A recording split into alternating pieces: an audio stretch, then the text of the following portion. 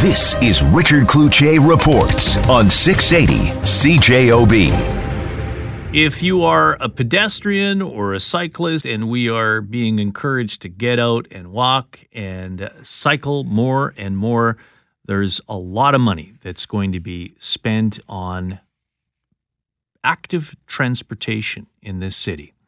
The report is just out from the city of Winnipeg, and next week, recommendations to local streets, alleys, gravel roads reviewed as part of a $53.6 million capital budget.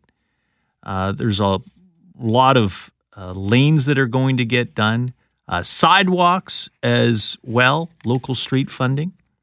And there will also be road construction work, without a doubt. But there's also a lot of projects that will encourage you to get out and cycle and get out and walk.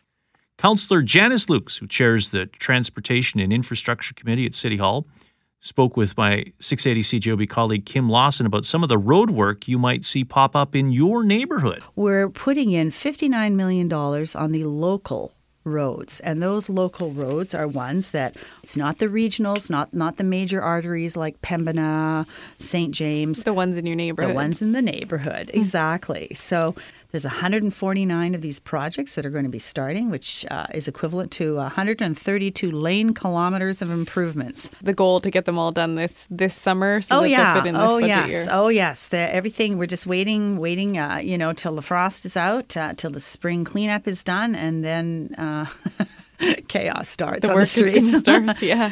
Here's an example in Elmwood, East Kildonan, Gray Street, from Kimberley to Concordia. That's a rehabilitation, so that's a big project. In the Charleswood, Tuxedo, White Ridge area, Boreham Boulevard from Corridon to Cuthbertson is being done.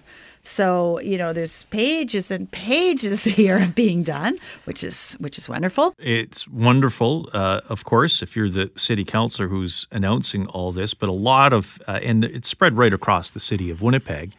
They're also announcing a number of new bike lanes, bike paths, and pedestrian crossings.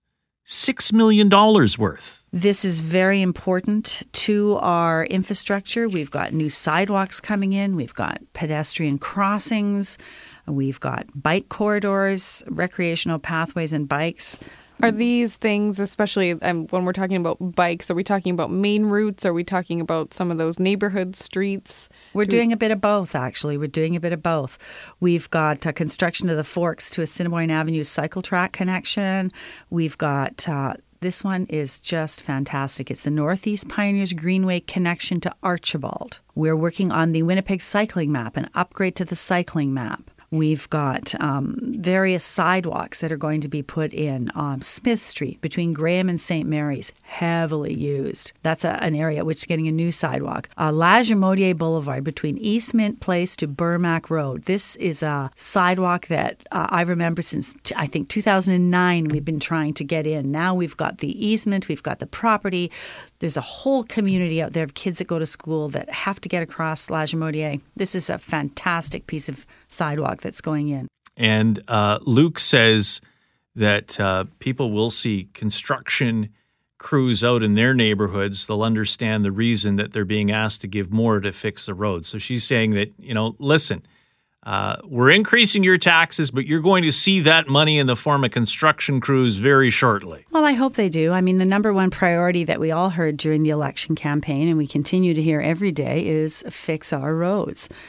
This funding, these investments, the taxes are being raised to focus on fixing our roads and infrastructure. It's going to improve safety. It's going to improve the goods movement routes, the economic corridors, transportation corridors.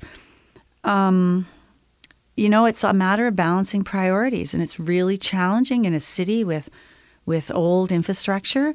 Transportation is a core service. It's a core it's a core need, but keeping our transportation flowing is a core service the city provides. And yes, I hope people will be very pleased. They'll be a little frustrated when the construction season starts. There's always pain before the gain. Mm-hmm. But you know what? It's record investments that we're doing. I don't mind pain for the gain.